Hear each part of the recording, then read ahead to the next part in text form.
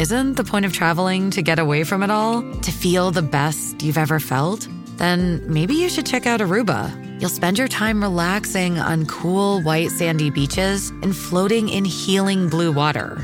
You'll meet locals brimming with gratitude for an island that redefines what a paradise can be.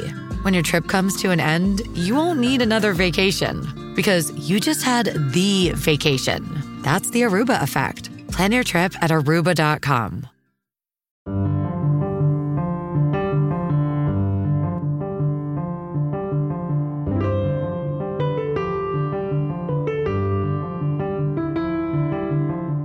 Hello and welcome to this week's episode of The North Pole, the election podcast from the North, about the North. My name is Joan Williams and this week I'm joined by three expert Northern election analysts to look at what the manifesto pledges of the past week mean for the region. Joining me in the studio is Rob Ford, Professor of Political Science at Manchester University. Hello, Rob. Hello. And down the line we have Arianna Giovannini, Interim Director of the think tank IPPR North. Hi, Arianna. Hello. And Henry Murison, Director of the Northern Powerhouse Partnership, which lobbies for greater power and investment in the North. Hi, Henry. Hiya. So this week seemed a good opportunity to dig into the manifestos we've seen over the past week or so. Last week saw the Greens, the Lib Dems and Labour all launch their spending pledges, while the Tories unusually chose Sunday afternoon as their go-live moment. So I just wanted to start by asking each of our guests how much difference we actually think the manifestos will make this time, before looking specifically at what they're promising for communities in the North. Rob, in 2017, the manifestos did actually count, didn't they, in a way that perhaps they don't usually. But equally, there doesn't seem to have been much of a poll bounce off the back of the Labour or Lib Dem manifesto launches. Maybe a bit early to tell from the Tories. How much of any of the manifestos do you think will actually cut through? Well, as a rule, manifestos tend to matter more if they contain something that becomes a negative story than if they contain stuff that just kind of reaffirms where voters think parties are anyway. So last time, the Conservatives' manifesto became a big issue because a couple of things in it really sort of took on a life of their own and reinforced the kind of anxiety that certain sections of the electorate had that the Conservatives would take stuff away from them and that they represented certain sections of the electorate at the expense of others. So the dementia tax became a big deal, fox hunting became a big deal. It seems the current Conservative manifesto is determined to be motherhood and apple pie all round and extremely bland, so they're trying to avoid that problem. On the Labour side, they're promising even more radical spending than last time. And the issue that Labour may have, John Curtis has talked about this as well, is voters may discount the promises by their concerns that Labour aren't actually competent to deliver on them. So they may say, oh, well, all of that sounds really great and it's lots of money and that's very welcome, but we don't believe you can actually deliver it. So that could limit the impact. Henry, we'll come on to some of the specific promises in the manifestos in a minute, but was there anything that jumped out to you as a potential game changer, even if it's just in individual seats? So I think the kind of, if you look at the kind of electoral maths, don't you, who are they trying to speak to and who are they trying to reach out to with these manifestos? So I think that from the Labour position, it was very clear that they were seeking to kind of touch certain buttons and that would help them in certain seats. So there definitely is they have a concern about some of their heartland areas. And so although Jeremy might not be campaigning in those places, some of those offers were directly targeted, I think, at people that their concern might be leaving them. And so the kind of, it's the Leaver vote that I think Labour's manifesto was most focused on. And so it didn't feel as urban or kind of metropolitan as kind of a traditional Labour manifesto. I think they've pocketed those places, to be honest, Jen, in their own minds. They think they're less at risk. And so the way in which they were targeting their asks, and I think where the broadband pledge came from was it was very much targeted at communities that were outside cities, for instance, and it did reference back to inner cities, but very loosely. And I think that's a very different type of Labour manifesto to the traditional one. The Tories, obviously, was all about a retail offer, again, to leavers. And so I think both parties have knuckled down that they think this election will be decided by people who voted to leave. Now, it is more complicated than that because in reality, many people who live in communities where lots of people voted to leave actually voted to remain in the European Union. And I think it's that intersection, isn't it, between where are there people who live in communities that have been affected by deindustrialisation and kind of wider decline, but actually wanted to stay in the European Union. And I think if that group of people responds to Labour's manifesto, which I think is what McDonnell certainly was seeking to achieve the way it was structured, then that could help them in some of those places where perhaps the Leave vote is less likely to stay with them. Yeah, we kind of come back to the whole towns debate again, don't we? Ariana, what was your initial response on reading what the main parties were promising? Was there anything in there that surprised you? I did find quite striking that both political parties seem to have a degree of commitment to devolution in their manifestos. And on the one hand, this seems to suggest that the campaign that you've been leading and with the other newspapers about power up the North really seems to has cut through in a sense, and shows that issues of regional inequalities and the role and place of the North are important for political parties. They do recognize the importance of that, but at the same time, manifestos are also quite thin on the actual devolution plan. So if we look at what Labour has proposed, they offer to reestablish the government offices in the region. They propose to create an elected Senate of the regions and nations. But again, government offices in the region, is that actually enough? Considering that previously these were not directly representative bodies. And for the elected Senates of the regions and nations, how will this work in practice when we know that devolution in England is a patchwork? And so how do you solve the problem? Who is going to represent the English regions and the North in that Senate if Labour was to win the election? And on the other side, if we look at the Conservative manifesto, they do have promised to devolve power to all places across England. They promised an English devolution paper. They promised to continue to invest in cities and growth deals. These are all very welcome proposals, but again, what we lack are the details of how this will work in practice. So I think what I found striking is that there is a general understanding that devolution is becoming increasingly important, the regional inequalities have to be addressed.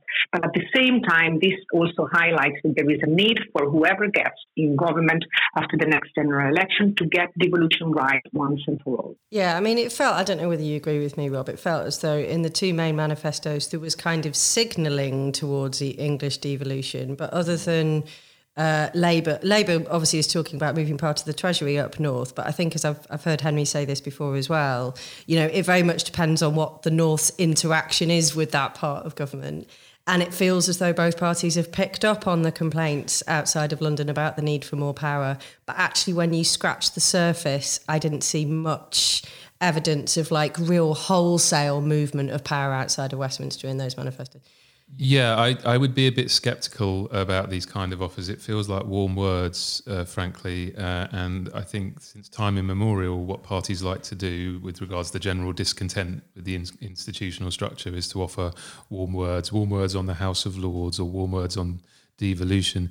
But when you see the absence of any kind of specific plan, you think, well, what will happen is, you know, it's very Sir Humphrey, isn't it? You put it out to consultation, you kick it into the long grass and say, we'll come back to this in a few years and we'll definitely have a definite plan that will solve this.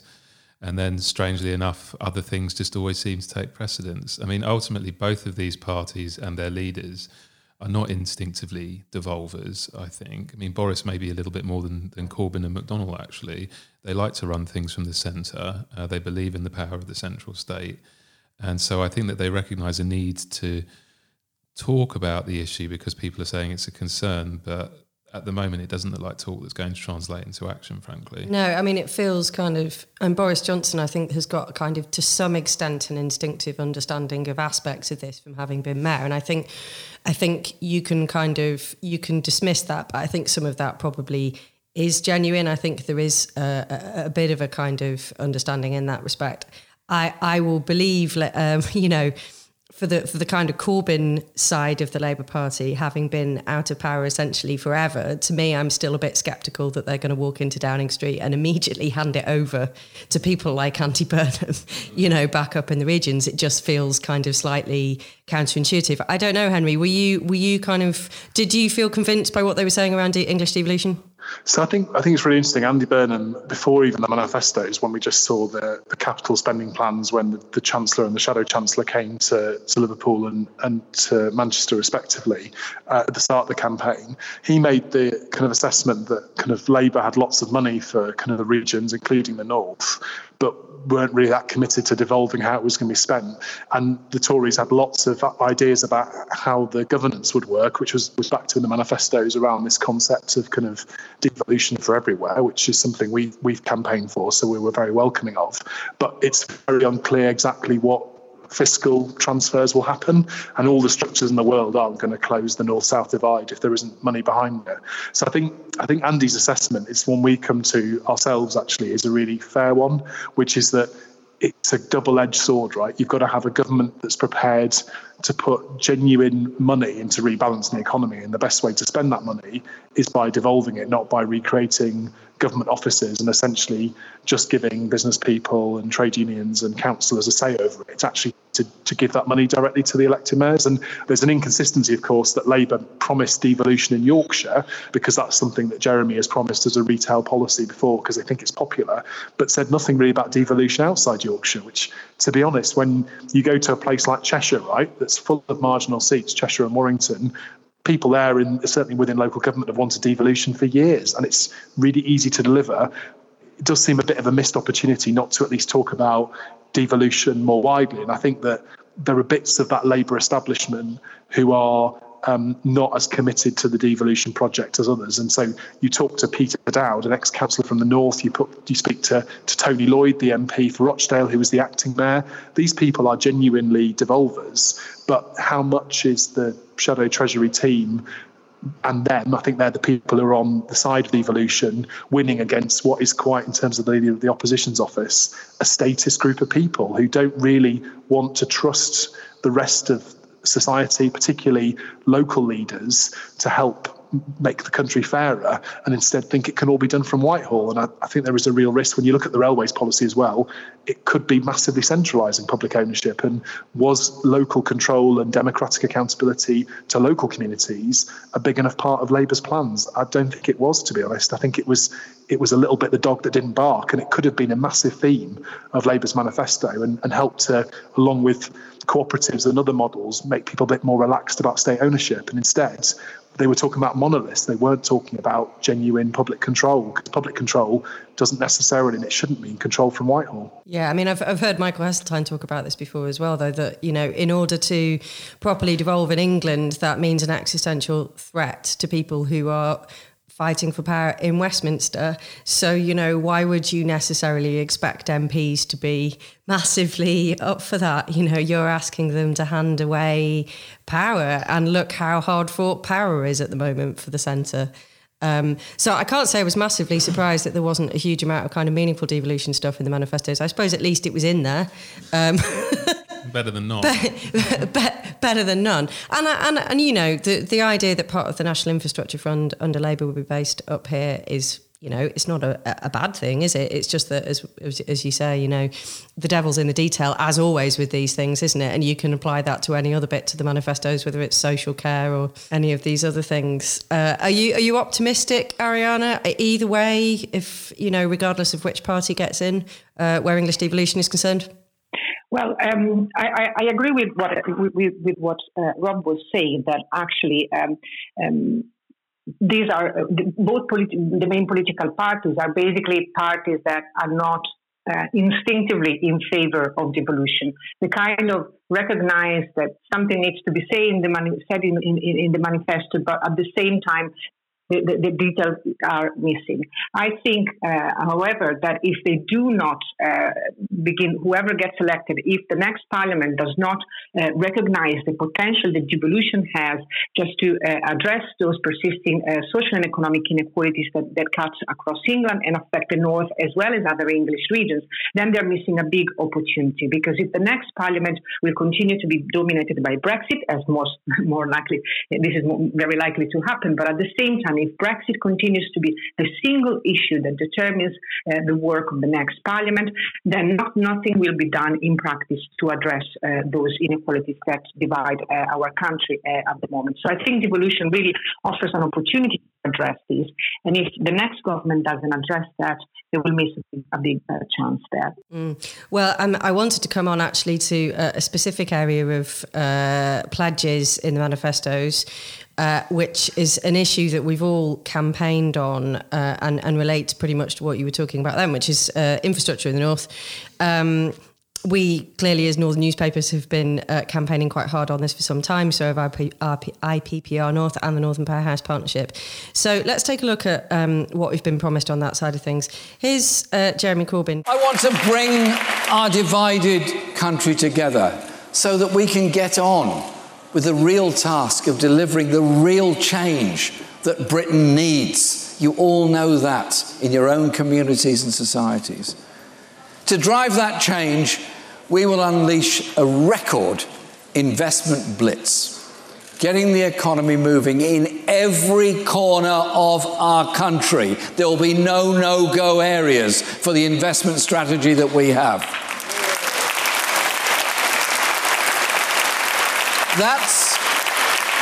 That's about the jobs at the end of your road. It's about breathing new life into your area, reviving your high street, that wonderful sense of community that there used to be there in every high street all over the country.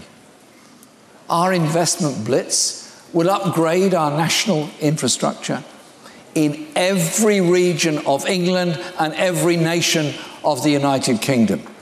And it will rebuild our schools, our hospitals, care homes, and the housing so desperately need. This will be investment on a scale you've never known before, in every town, every city, and every region. So, Henry, to me, the Tory manifesto kind of felt like a safe holding position where infrastructure investment is concerned up here. Whereas Labour's obviously, clearly, as you heard there, kind of promising to build Crossrail for the North as part of their kind of borrowing spree. What was your reaction to the pledges on northern infrastructure in those manifestos? So I think, all three of the main parties, right, are supporting Northern Powerhouse Rail really prominently, and I think I'm quite relaxed about Labour's name for it because it means the same thing, right? So the name is not the important point. So all three of the main parties, including the Lib Dems, actually, who we probably haven't talked about enough on this call, because I think they are in this space quite interesting because of their kind of very much more vocal on infrastructure than I think they have been in the past. And I've noticed a massive change in this campaign in terms of how much particularly their local candidates are kind of supporting the kind of Connecting Britain campaign, which is kind of pro HS2, pro NPR. I think on HS2, I was really heartened by the kind of Labour's very explicit commitment and talking about extending it to Scotland, which I think is a really positive idea. Certainly in Newcastle, which is the kind of ancestral home of IPPR North, where it started, was really well received because people in Newcastle, where I used to work and live a number of years ago, have been campaigning for HS2, not just for run-on services, but for a new line as far as Newcastle for a long time. I think that's a very long-term aspiration. We're talking decades and decades there, but I think it's still certainly going to go down well in certain parts of the northeast in particular. I think the change of language from the Conservatives on HS2 was really noticeable, Jen. So that commitment to work with northern leaders and Midlands leaders, which I think is code really for talking about Andy Street, obviously who's also on the Oakervie review that's been looking into HS2, is a response to some of the work we and others have done, kind of lobbying and also doing policy work on how big national infrastructure should be delivered. So the reality is this is northern infrastructure, not just national infrastructure, because northern priorities should be national priorities. But that also means that those key figures like the Metro mayors, people like Judith Blake and Richard Leese who run the big cities, as well as wider kind of business leaders, as well, and kind of the civil society in the north, need to have a say over how these projects are developed to ensure they deliver the long-term benefits economically, not just that they work as transport projects. And so I think although clearly the Tory manifesto is the least positive when it comes to HS2, they have moved their position not massively, but significantly. And I think that is a sign that post-election, HS2 probably, regardless of who the Prime Minister is, will be safe, which we didn't know at the start of the campaign. And there was still a real risk that the Tories, in order to keep particularly their own backbenchers happy, might have promised some things, particularly between London and Birmingham, where we know they've got some political issues with many of their backbenchers who don't like HS2. I suppose there's a question about which HS2 is safe, though, isn't it? I mean, if you look at what the number that the Tories put in their manifesto against HS2, I think they put 81 billion against it. Well, they're saying that their borrowing rules would give them 100 billion over 5 years. So that would be almost all of it gone on HS2, which sounds slightly unlikely to me, but I don't know. Arianna, did you feel like the arguments that have been made by Northern organisations on infrastructure, did you feel like they'd had an impact when you read those manifestos? Well, I think that it did have an impact, but again, also on this topic, I would have liked to see like a proper commitment, because as it has been mentioned before, yes, both the Tories and the Labour Party also mentioned the fact that on the Tory side there is a commitment to the Northern Powerhouse rail, but again the manifesto seems to suggest that the Leeds and Manchester section will be prioritised, and that is a good step, but it's not quite good enough. Because we know that if we want to see real change happening in the north, we need to see a commitment to the full Northern Powerhouse rail project and not just parts of it. And if it's true that on the other side, we've seen the Labour Party promising like long-term investment plan and delivering the cross-rail for the north to improve connectivity across the northern regions. And again, this is good, but again, we lack details. For obvious reasons, I mean, Labour can't use the language of the Northern Powerhouse, but there is a question there to be asked as to what would happen then to existing bodies like Transport for the North or Metro Mass within this framework that Labour proposes. In the UK, there is a tendency when there is a new government coming in, especially if the political party leading it changes, to get rid of what had been done by the previous party. Now then, if the Labour Party was to be elected, I guess we really need to have clarity as to what would happen to what has already been done in the north, what would happen to bodies like Transport for the North, and also like how we would make the most out of it. On the Conservative side, good to see further commitment to the Northern Powerhouse rail, but again, not very promising on HS2, and whatever happens to the Northern Powerhouse rail project, that needs to cover the entire north and not just a part of it. Yeah, I think if you the detail of the Tory pledges around Northern Powerhouse Rail is kind of vague, to say the least. I mean, it does commit to the Manchester to Leeds stretch, which hasn't been officially costed, has it? I mean, I've heard 10 billion put on it, but it's not actually costed in the manifesto. Then they say, we'll have a look at Liverpool, we'll have a look at Teesside, we'll have a look at Newcastle. I mean, it's the kind of open-ended, warm word stuff that Rob was talking about before with devolution. So, it makes potentially quite a nice headline, but what does it actually mean in practice? Rob, I remember certainly in 2015, there was a lot of kind of senior Tory appearances in places like parts of Greater Manchester, where they were clearly really pushing the idea of infrastructure. They knew that in places like Bolton and places like Stockport, people were getting onto overcrowded trains in the morning, and they were really angry about it. Do you think that what the Tories are kind of promising this time is kind of enough to attract people on the doorstep, or do you think that it's just kind of not really necessarily that massive an issue in this particular campaign? Well, I think it has risen up the agenda somewhat. Obviously Brexit is drowning everything out to some extent, even more so than last time. But when you look beneath the surface of Brexit, things like transport and infrastructure have moved up the list. The environment has also moved up the list. So there are very different segments of the electorate, relatively poorer, left behind, quote unquote, type places, very keen on infrastructure, but also more environmentalist voters in relatively wealthy places also want to see public transport infrastructure invested in properly. So I think it is sort of drifting up the agenda. And I reckon if it was a Conservative government and Brexit was sort of got done, quote unquote, it's not really got done, but if we symbolically move on from that, it could move up the agenda quite quickly after that. I guess the problem from the government's perspective is there's relatively little short-term electoral reward ever to long-term investment, because people don't see the dividends until quite a long way down the line, and normally after the next election's done. And there will be a lot of short-term demands on government money, and the Tories are trying to run a tighter ship on the spending front than Labour. And they've got social care coming up. There are the costs associated with Brexit, which are very uncertain, but which might be substantial.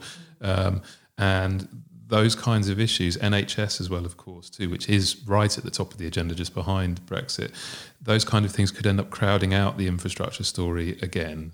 And so you might end up with half a loaf at best, because their attention gets dragged back to these other things. It's interesting because Sajid Javid made this speech in Manchester at the start of November where he said that he was relaxing borrowing rules, that it was going to mean, and he said specifically it would allow him to borrow up to £20 billion more a year. The manifesto actually only allocates about a quarter of that to anything and just leaves the rest for some kind of magical future budget. Why do you think he's doing that? Are they trying to keep their options open? Are they trying to avoid looking profligate? Both? I think it's both of those things, and a third thing, which is one of the lessons they learnt last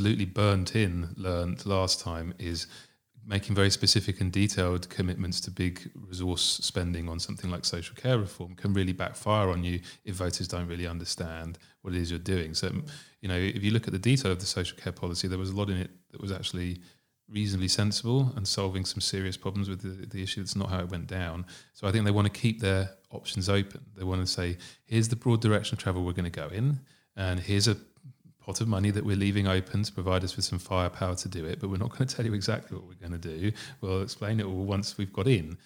So also, I think they're probably also keeping some in reserve in case there's economic disruption about Brexit, which of course, as they're very pro-Brexit, on the campaign trail, they're not ever going to really talk about explicitly, but I think any kind of cautious chancellor would be hoping to have some money in reserve in case there's any kind of a bumpy ride.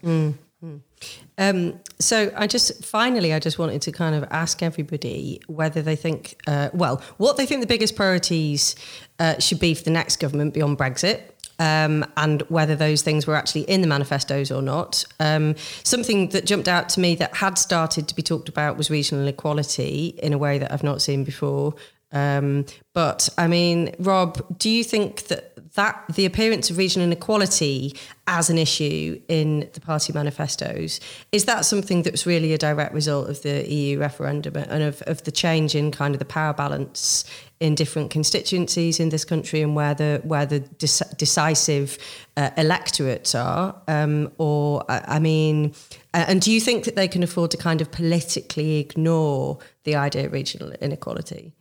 Yeah, I mean, I think it's accelerated a trend that was underway for some time now. So it would have come onto the agenda at some point, the way the electorates of the parties are changing, but it's sped that up dramatically.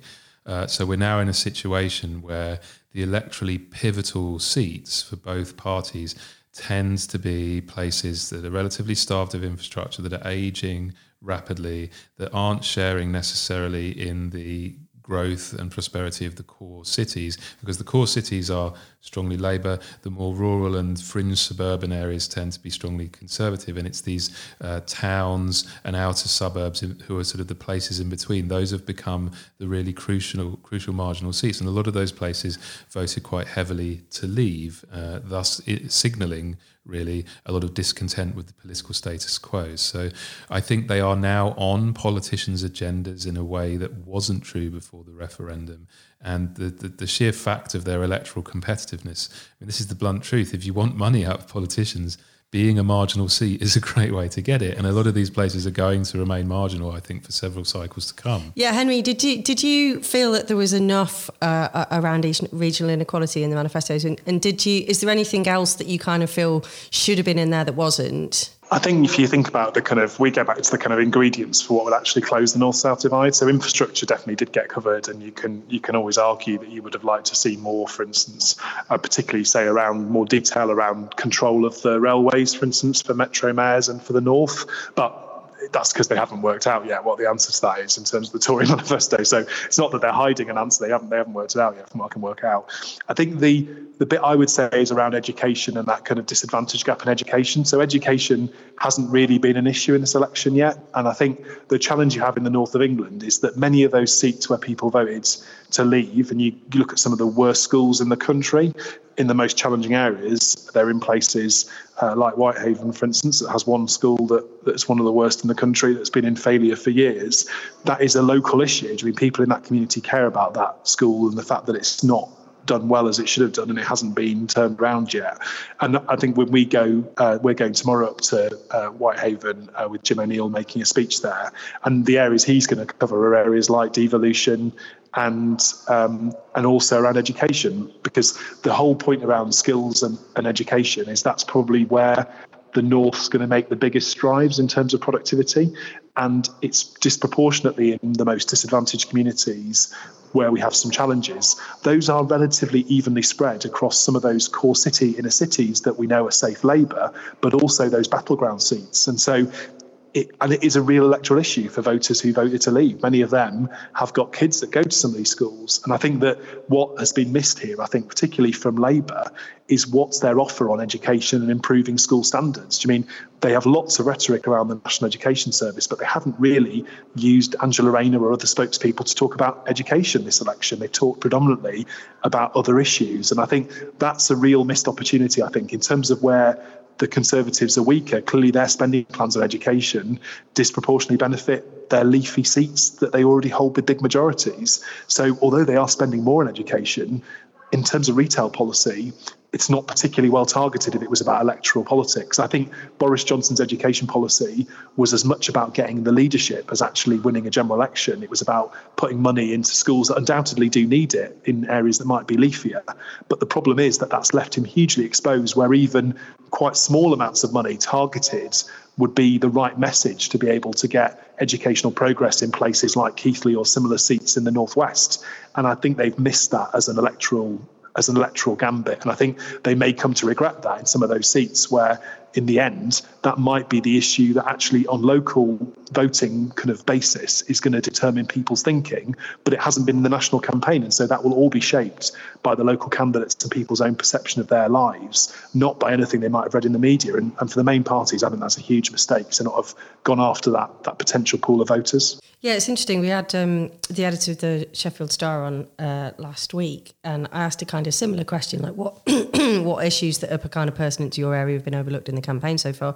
And she said exactly the same thing. She said education. She talked about having, some of the most impoverished schools in the country on her patch, and that being a really kind of massive issue locally. I mean, in fairness to Labour, they do have a very expensive education section in their manifesto.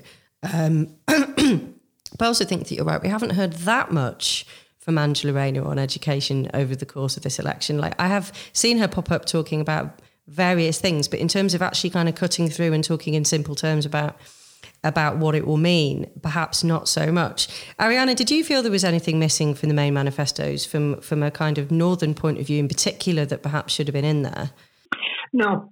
I mean, I fully agree that there should have been more details on infrastructures, and that big gap in terms of education is something that I found particularly disappointing, really.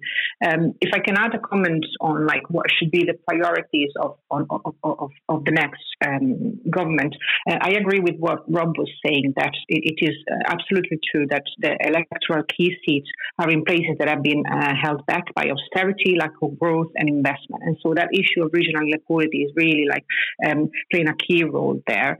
And there is also along this, there is also a growing divide between big cities and non-metropolitan areas. And this applies to the north, but also to other parts of England. And I guess the bottom line there is that we believe the UK is the most centralized country in Europe, and at the same time, it has one of the highest level of regional inequalities in Europe. And this is no coincidence, because the two things are connected. They are linked to each other. And if you add also austerity to the mix, then you see that this has had also devastating effects on the north as well as other regions.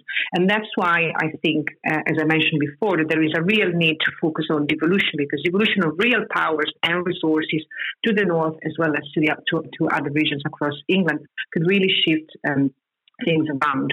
And that's why I think that the priority of the next parliament should be that one rolling a proper system and program of devolution, which irreversibly shifts power to the regions, towns and cities, all of them across England, so that they can really take control of their own economies and bridge the deep divisions that centralisation has helped to create. We will keep banging that drum as well. That's all we've got time for this week, as I've got to rush off to a Sajid Javid speech in a marginal constituency, inevitably. Next week we'll be into the home straight, and hopefully we'll be bringing you some dispatches from seats across the north.